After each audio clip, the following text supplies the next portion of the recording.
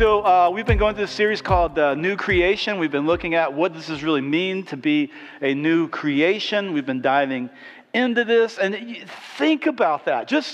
Seriously, just those two words, the fact that God calls you a new creation, that literally there's something new and unique and different that's going on in your life because of what God has done. So it's a mind-blowing concept. It's a big thing, but it's also a practical thing.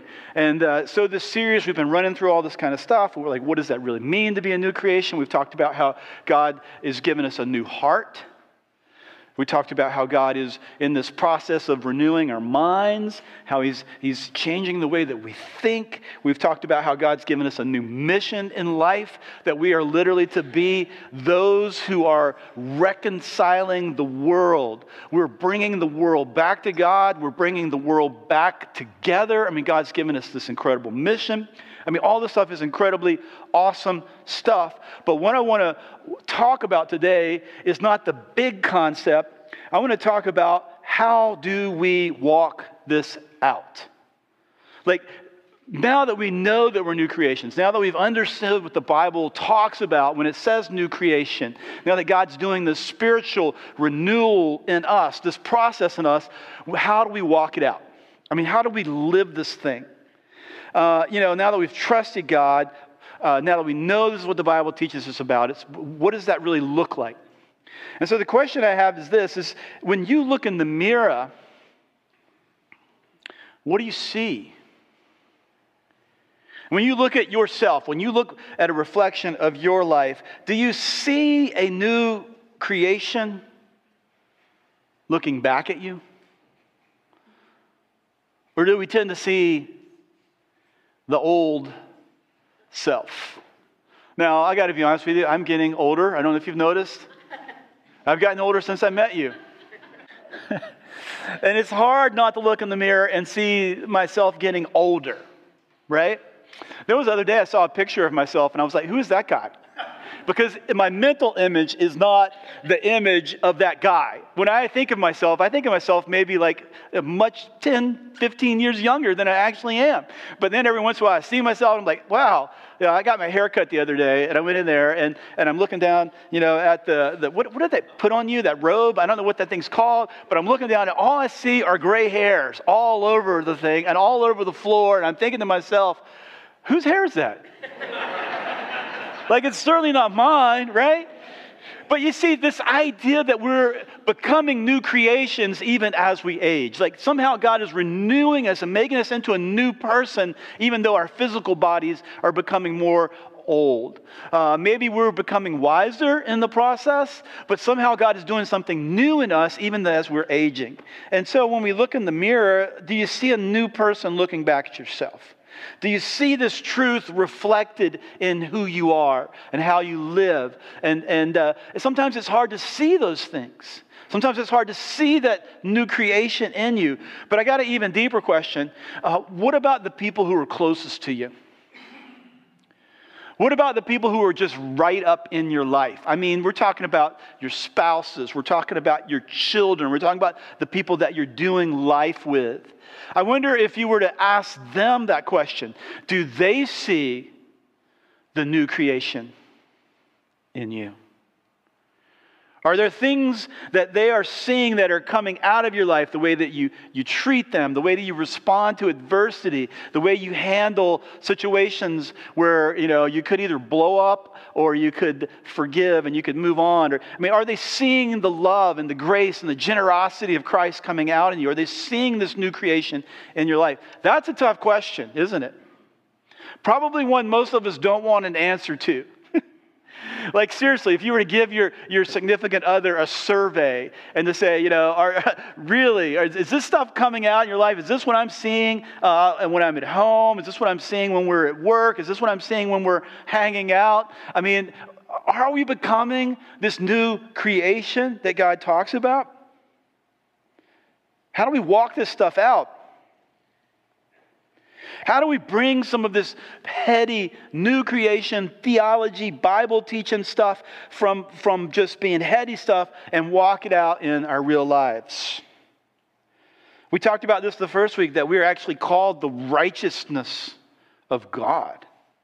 How do we begin doing more right things now that we're righteous? How do we become this person that God says we already are? It's a tough question, isn't it? I'll give you all those answers in 20 minutes or less. I wish I could. But there is this Bible word called sanctification. And it's a word that's used in the Bible a lot. And there's so much to what this word is. And, this idea of we're becoming more and more sanctified. What does that word sanctified mean? It literally means set apart. It literally means that we've become more specified, that we're actually becoming a different person. We've been set apart for a different purpose. Like we had this one purpose. This is what we used to be. This is what we, how we were before. But now we're becoming sanctified. We're becoming different and for a higher purpose. And so as I was thinking about how do I define sanctification, how do I take this big theological, biblical word and bring it down home, I found the best definition that I could find. It's actually in the Westminster Confession of Faith. It's in the Shorter Catechism. It's question number 35. And it says this: sanctification is the work of God's free grace, whereby we are renewed in the whole man after the image of God. So it's this process that happens by God's free grace, the grace that comes to us not because we deserve it, not because we've earned it, not because we've done all these things and now we can check off the boxes and God's going to do this in us because we've become more obedient. It's a gift. That's what grace is. Grace is a gift. Grace is not earned. Grace is not something you get as payment for working hard. It's a gift. It's the free grace that God does in us by renewing us, making us new, and moving us closer and closer to be that image of God that we were created to be. You see, each of us, God worked in us. He formed in us to create an image that would reflect Him, that would reflect His glory. And so when we talk about sanctification, it's when we become more and more like that image that God had in us, that beautiful picture that He had in us when He was making us. Now look how this process works. We are enabled, empowered would be another good word. We have the ability to. We are enabled more and more to die to sin and live unto righteousness. This is a great definition of this process that happens. And the thing is this, when we do look at ourselves in the mirror and we do some self-evaluation, sometimes it's hard to see the process. Did anybody have this in their home when they were growing up? Did your parents measure your height as you were growing up? And some of you, maybe you grew up in the same home and there was a doorway that you always stood against, and your parents would say, "All right, it's your birthday today. We're gonna draw how tall you are today." And then did anybody have that? I got to know, okay, a few people, you guys had this, but you know exactly what I'm talking about, even if you don't get it. But the thing is, you never recognize that you're growing when you're growing. Like you don't look in the mirror and go, "Oh, I'm an inch taller." I mean, it's hard. I might look in the mirror and go, "I'm an inch wider." Since Christmas, that might be a pretty easy one. But the thing is this: like even your kids, if you're parents and you watch your kids, sometimes it's impossible for you to see the growth. But then when you put them up there and then you measure them, you say, well, this is where you were a year ago, and this is where you are this year. You can see that sometimes their kids have these growth spurts. I mean, maybe they're like 2 or 3 inches taller, and you realize it because you were putting a lot more groceries into them, but you didn't realize that was actually equaling, a growth in height. And spiritual growth sometimes is the same thing. You may be in the middle of your life and you'd be going, "I'm still struggling with this. I still have a hard time with this. I don't feel like I'm getting any better." And it's frustrating. The problem is we don't have that spiritual metric. I wish we had a spiritual growth tool that we could just kind of say, "Hey, guess what? Man, I'm a little more forgiving than I was a year ago. I'm a little bit better person than I was, 3 years ago or 5 years ago." It's kind of hard to see those kinds of things. But this growth, we have to trust by faith, is happening. And it's happening because of God's grace, and God's grace that enters in us. And it allows us to be renewed and to grow and to more and more turn from sin but live to doing right things and becoming righteous. And it's a process that God is working in us. So I'm going to dive into a book of the Bible called Romans. And we're going to look at Romans chapter 6. So some of you bring your Bibles. Let's go to Romans chapter 6. We're going to jump in at verse 1. And I want to read this verse because in this passage, I really think Paul is sort of getting at what does this process look like? What has happened spiritually in our lives? And then how do we walk this out? So let's look at verse 1. And he says this, what shall we say then? Shall we go on sinning that grace may increase? Like this idea, that now that we're new, now that this thing has happened in our lives, do we just continue doing the things the way we used to do them? Do we still live to those old patterns? Do we still make decisions in the same way? Or are we the same person that we used to be? And Paul is saying this, what? By no means. In the NIV, it actually gets an exclamation point. Did you notice that?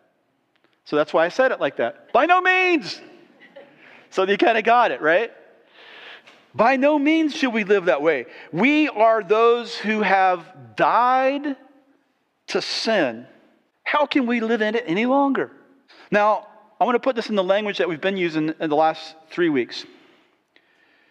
Now that we are new creations, we should no longer live as old creations. And what I want to get at here is this, is that change is possible. Those of you who may feel like you're so buried into your habits, those of you who may feel like you're still struggling with some of the same things that you were struggling with 20 years ago, guess what? I'm going to give you some good news this morning. Change is possible. You can become this new creation.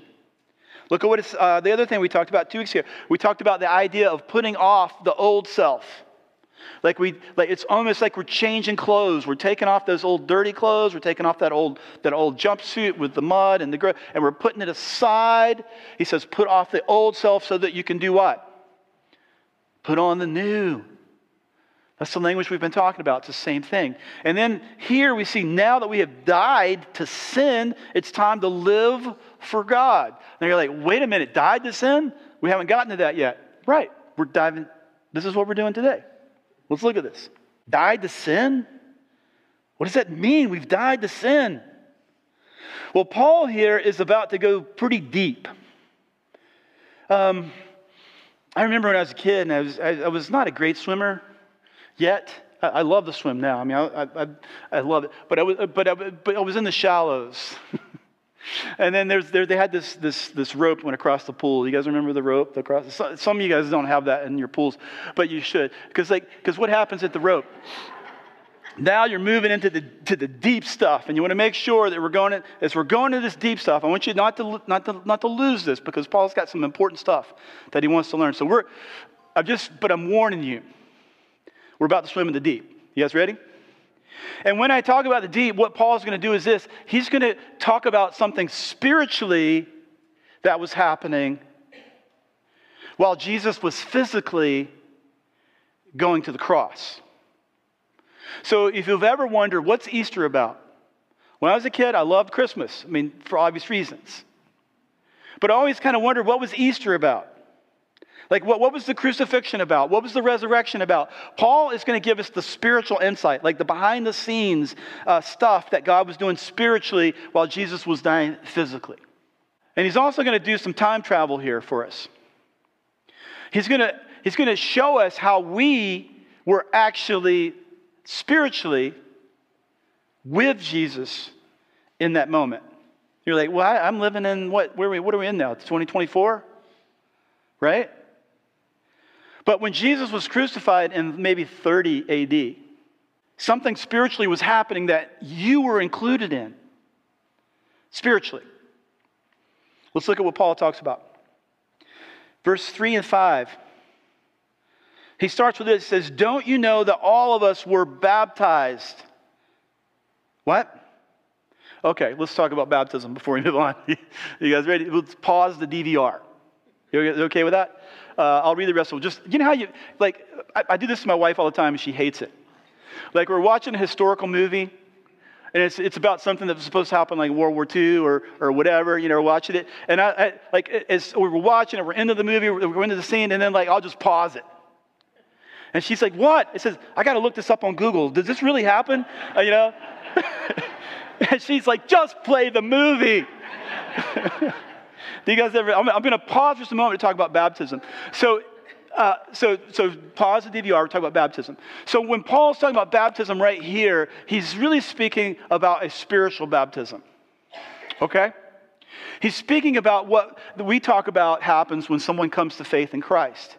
We believe that when you put your faith in Christ, when you trust Him as your Lord and Savior, that God's Holy Spirit baptizes you.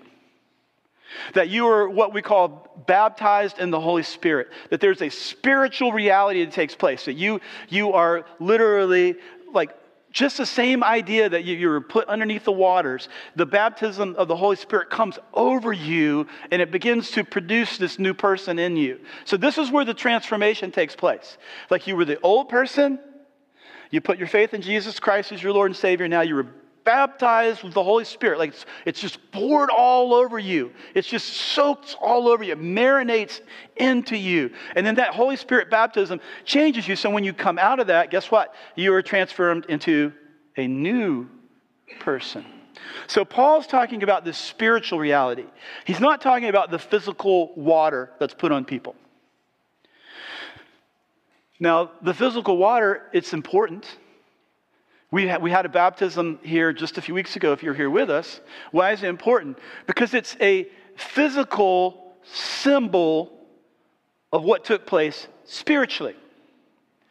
It's a way to show that, hey, this happened in someone's life. It's a way to identify with Jesus. It's a sign that points to a spiritual reality.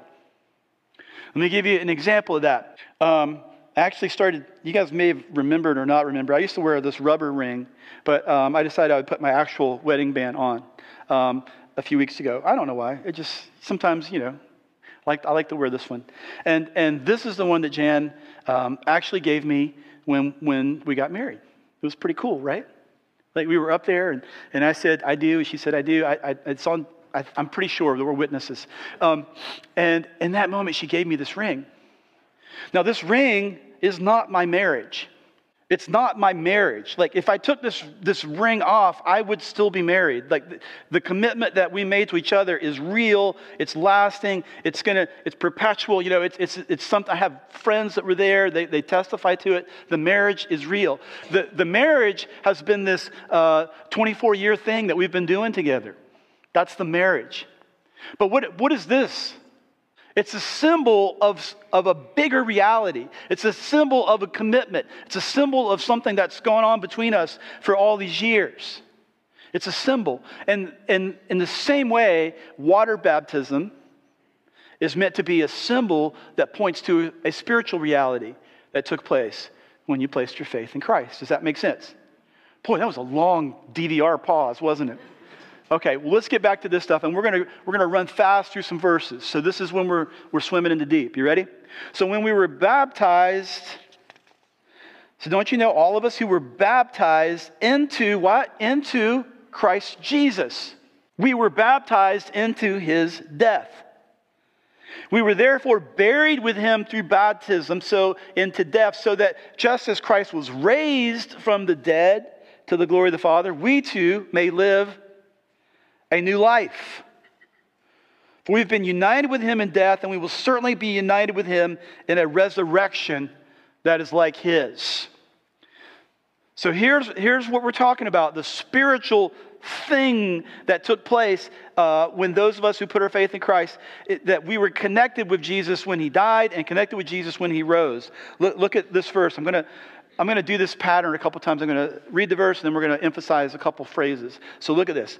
Verse, same thing. Don't you know that you were baptized into Christ? You were baptized into His death. Like you participated in Him dying, spiritually speaking. You were therefore buried with Him through baptism into death, in order that just as Christ was raised from the dead to the glory of the Father, we may what? Live a new life. So this spiritual thing that took place is now giving us ability to be different people, to live a new life, to be a different person. Let's keep going. Verse 6, for we know that our old self, that old person that we were, the one that was trapped in these patterns of thinking and sinning, that old person was crucified with him so that the body ruled by sin might be done away with. So we will no longer be slaves to sin, because anyone who's died has been set free from sin. Again, let's go back to that verse. I'm going to emphasize some things. For we know that our, what? Old self was crucified, so that with him the body of sin could be done away with, so that we will no longer be slaves to sin. Because anyone who has died has been set free. Like literally, spiritually speaking, we died to these old ways. We died to this pattern of sin now that we can be set free from it. Now, verse 8. So if we die with Christ, we believe that we will also live with him. For we know that since Christ was raised from the dead, he can't die again. Death no longer has mastery over him. Death has died. He died to sin for once and for all, so that he lives a life to God. What are the things to emphasize here? Let's look at it. We died with Christ so that we will live with him. And that sin would no longer have a mastery over him, for he died to sin, but now he lives to God. So the same way that Christ died to the sins of us, now we get to live to God in the same way that Christ did. Now I want to dig into this next verse, and then we'll move forward. Look at verse 11. In the same way that when Jesus' body was placed in a tomb, same way that Jesus' body no longer had breath in it, that old self has been killed, it's been crucified, it's been buried, and then look what it says. Count yourselves dead to sin, but alive in Christ Jesus. Here's where we walk it out. What does this word count mean? What does it mean to count? Like the definition of this word is this. It's to reckon, to count, to compute, to calculate, to infer, to consider, to take into account, to weigh, to meditate on, to suppose, to deem, to judge, to decide. I'm gonna count with that first word. I love that first word, reckon. I know that our church, we've done this survey before. We got a lot of people who didn't really grow up in the South. I just got to be honest with you. Reckon is one of my favorite Southern words. You're like, yeah, what's going on? Oh, I reckon. What does that mean? It means you're fixing to do something. Yeah, that's what reckon is. Like, it's like, what do you do? I'm reckon to do that. I mean, it's so those of you who aren't Southern, I think we could allow you to incorporate this word into your vocabulary if you want to. What does it mean, reckon? It means reckon. It's like you have this intention. You have this belief. You are going to live out this new life. You reckon yourselves dead to sin. The word dead here, nekros, it literally means dead ones. You reckon yourselves dead ones to sin. And then the last word that I want to talk about is sin. This other Greek word, hamarta, it means to miss the mark, to be mistaken, to wander, to miss the righteousness. So it's like, okay, I now reckon ourselves to be dead ones to sin, living to God in Christ Jesus. So let me put it in full North Carolina Southern translation. Here it goes. Maybe that's a Bible version I should create sometime. The Gabe Swing way to read the Bible in Southernese. Okay. He says this: reckon yourself a dead person when it comes to sin. Reckon yourself alive when it comes to Christ. Do you see where this verse is going? Figure out a way to realize that those things, those patterns, those old ways of thinking, the sin that you get involved with, just find a way to reckon yourself that's just gone.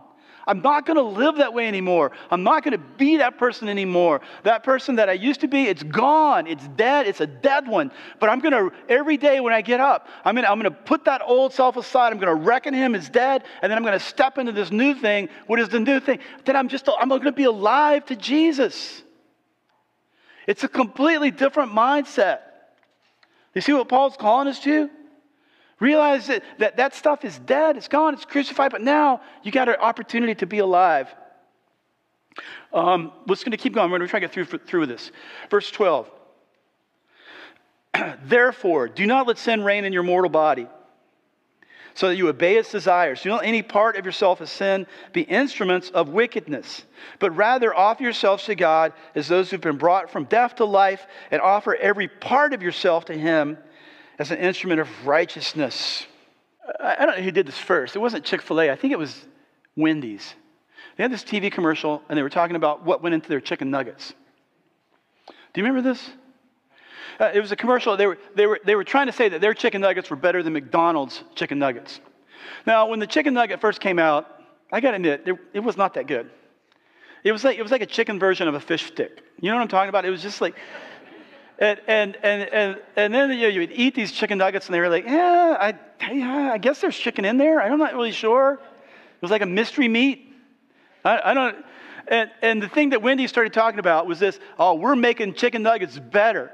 And the whole commercial was parts is parts. You remember this idea? Because they were inferring that McDonald's chicken nuggets were just made of the random chicken parts. You know, the things that you don't really want to eat. I mean, I don't know if like chicken's feet or beak. I don't know, feathers. I don't know what they were putting in these nuggets. But Wendy started coming up with this idea, parts is parts. And they were saying McDonald's is just selling you parts. But now, Wendy's, what are we doing? We're giving you the good part, right? We're giving you like the real white meat stuff. And then all of a sudden Chick-fil-A came around and the whole argument became pointless. I mean, who's going to go to Wendy's and get chicken nuggets now anyway? I mean, come on, right? We know that there's better things out there. But what I want to talk about in this verse is this: is it really does break down this idea that we can, in our lives, become compartmentalized. Like we say we're followers of Christ. We say we're following Christ. We say we're trying to be good in certain things. We're trying to be a better person. But then there's parts of our lives that aren't quite living up to that measure. There's parts of us that haven't quite caught up to this new reality. And we've become compartmentalized. And the problem, even psychology talks about how becoming compartmentalized can be such a problem. They say that being compartmentalization, which, by the way, if you're playing Scrabble, there's 20 letters in compartmentalization. You could win the whole game with this one word, and you get to use a Z, which is cool. All right. Just remember that when you're playing. Compartmentalization. It's a defense mechanism where people mentally separate conflicting thoughts, emotions, and experiences to avoid the discomfort of contradiction. Boy, man, does that describe us as Christians sometimes? I mean, we want to be lovers of God. We want to follow Jesus. We want to be more like Him. But then there's just certain parts of our lives where it just never seems to measure up. Like we're just not quite there yet. So this idea of faith compartmentalization, what does that look like? I'm going to give you some examples, and we'll roll through this quickly. But you have like people who on Sunday morning, man, they're here. They're fully engaged. I mean, they're singing the songs. I mean, they're totally here. They go to the Bible studies. They're totally there. But then like in another area of their life, they might be bitter or angry or mean. Are they truly genuine when they're here? Yeah, they're truly genuine when they're here.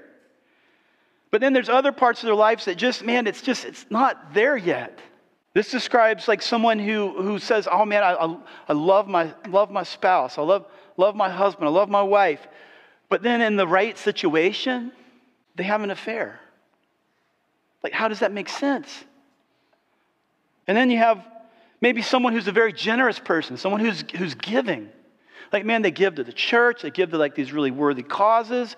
But then like if you were to go and watch them in the business world, you would see that there's some things that they do that they're just not ethical or kind of shady. It's like, but they're seem to be okay with that. It's like, it's okay to be this, and then also to be this. They become compartmentalized. You have somebody who genuinely like loves their family, loves their kids, wants the best for their family and their kids, but then they drift into having like abusive language or abusive behaviors. It's like we're compartmentalized. Our parts are broken. But what is Paul calling for here? He's not calling for us to be part-time Christians, where we're Christians here, but we're not Christians there. He's saying, let's bring the parts together. Look at what he says in this passage here. He says this, but rather offer yourself to God. If those who've been brought from death to life, offering which parts of you? Every part of you to him as an instrument of righteousness. It's a transformation process. It's sanctification. So the NIV uses this term instruments. I'm so glad this is up here. Isn't this a beautiful instrument? I'm not going to drop it. I love this. Olivia, thank you for playing. Where's Olivia? Olivia, thank you for playing this. I love it when we have this in worship. It's so beautiful. This looks like an expensive one. Is this expensive? It could be. Sorry, I'm not embarrassing. I'm sorry. But let's do this comparison real quickly, okay? I'm not even going to pick up the bow. I'm not even going to try. But if I were to try to play this instrument, you would say, please, do not. Like, do not, Gabe, put it down. Because the worst sounds possible would come out of this thing. And I do hear that learning to play the violin is probably one of the most excruciating things for your loved ones. It's almost as bad as the drum kit, right? I mean, yeah. But anyway, it just sounds like dying cats is what I think. But then when you put this in the hand of someone like Olivia, I mean, she makes it sound beautiful, doesn't she? And what Paul is saying here is put your instrument, put yourself, put your parts in the hand of God so that he can make beautiful music with you. Give him all your parts. Don't be fragmented. Don't be one part Christian and one part not. Say, I want to do something in your life that changes your life, that gives you a new way of living. I often think about characters in the Bible. Well, I mean, that's my job, right? But I think about some characters in the Bible, a guy like Moses, right? One of the things that's interesting about Moses in the Bible is we literally get to read about his birth, and then we get to follow him along this whole faith journey. And the Bible records the death of Moses. Isn't that wild? I mean, Jonathan, you're a smart Bible guy. Moses lived over 100, didn't he? He was like over 100. Yeah, he must have been eating right. I don't know. No chicken nuggets for him, right? But we follow him from his birth to his death. I love seeing that. But you know what's interesting? When we read the Bible, it's in a few pages. A few pages we go from his birth. A few pages later, we're at his death. And we kind of lose perspective on that.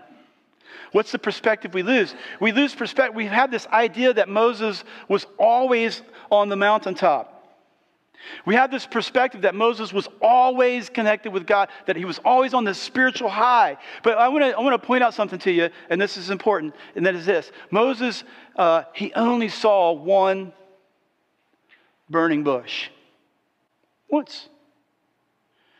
We read the story of David. We see a lot of his life. We see him as a young shepherd. We see him as an old king. We see the progression in his life. How many Goliaths did David slay? Read the story of the prophet Elijah. I mean, he was a man. He was a godly man. Cool story. How many times did Elijah pray and fire fell from heaven? Do you guys? Some of you guys know your Bible. How many times did it happen? Was that like every couple months? You think about the Apostle Paul. We're just reading the letters of the Apostle Paul. He had this amazing experience with Jesus. He was hit with a blinding light. He was on the road to Damascus. I call it the Damascus experience, where Jesus spoke to him. And he saw, how many times did that happen in Paul's life?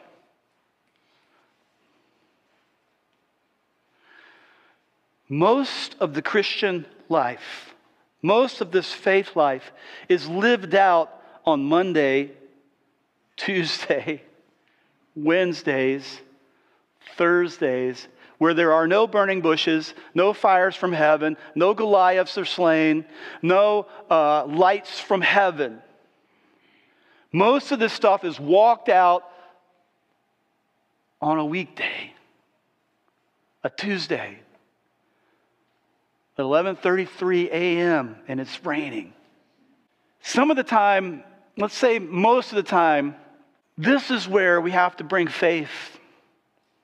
This is where we need courage. This is where we need endurance. This is where we have to get into that mindset. I got to say no to this, and I got to say yes to this. I got to let the old person be gone. I got to move into this new thing. Those days are the days we really need more faith than the mountaintop experiences. It's easy to believe God when everything is just awesome. There you go. And when there's 98 miles to go, is when you need faith. I mean, that first mile is easy.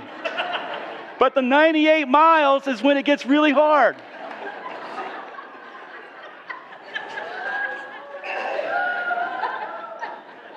You may never see a burning bush in your lifetime. You will probably not slay a Goliath in your lifetime. You probably will not bring fire from heaven in your lifetime. But something supernatural happened in your life. Something mind-blowing. When Jesus was crucified, those of you who have put your faith in Him, you were crucified with Him. And not only were you crucified, you were resurrected with Him. And now it's time to work it out. Walk it out on Monday, Tuesday, Wednesday, Thursday, Friday, Saturday, and Sunday. This is where we need the gift of faith. Let's pray together. Dear Lord Jesus, I just pray that you would help us to see that it's possible for change to happen in our lives. It's possible for you to do a new work in us. Lord, help us to see that by faith we can walk this out. We can be more loving people. We can be more forgiving people. We can be more generous. We can become a new creation. So I want to ask you, while you're praying tonight, while you're right there this morning and you're talking to God, I want to ask you to do this. Would you simply pray? God's Spirit is here with us. God's Holy Spirit is among us. Lord, would you give me the faith to walk this out, to be this new person that you already say I am? It's in Jesus' name we pray. Amen.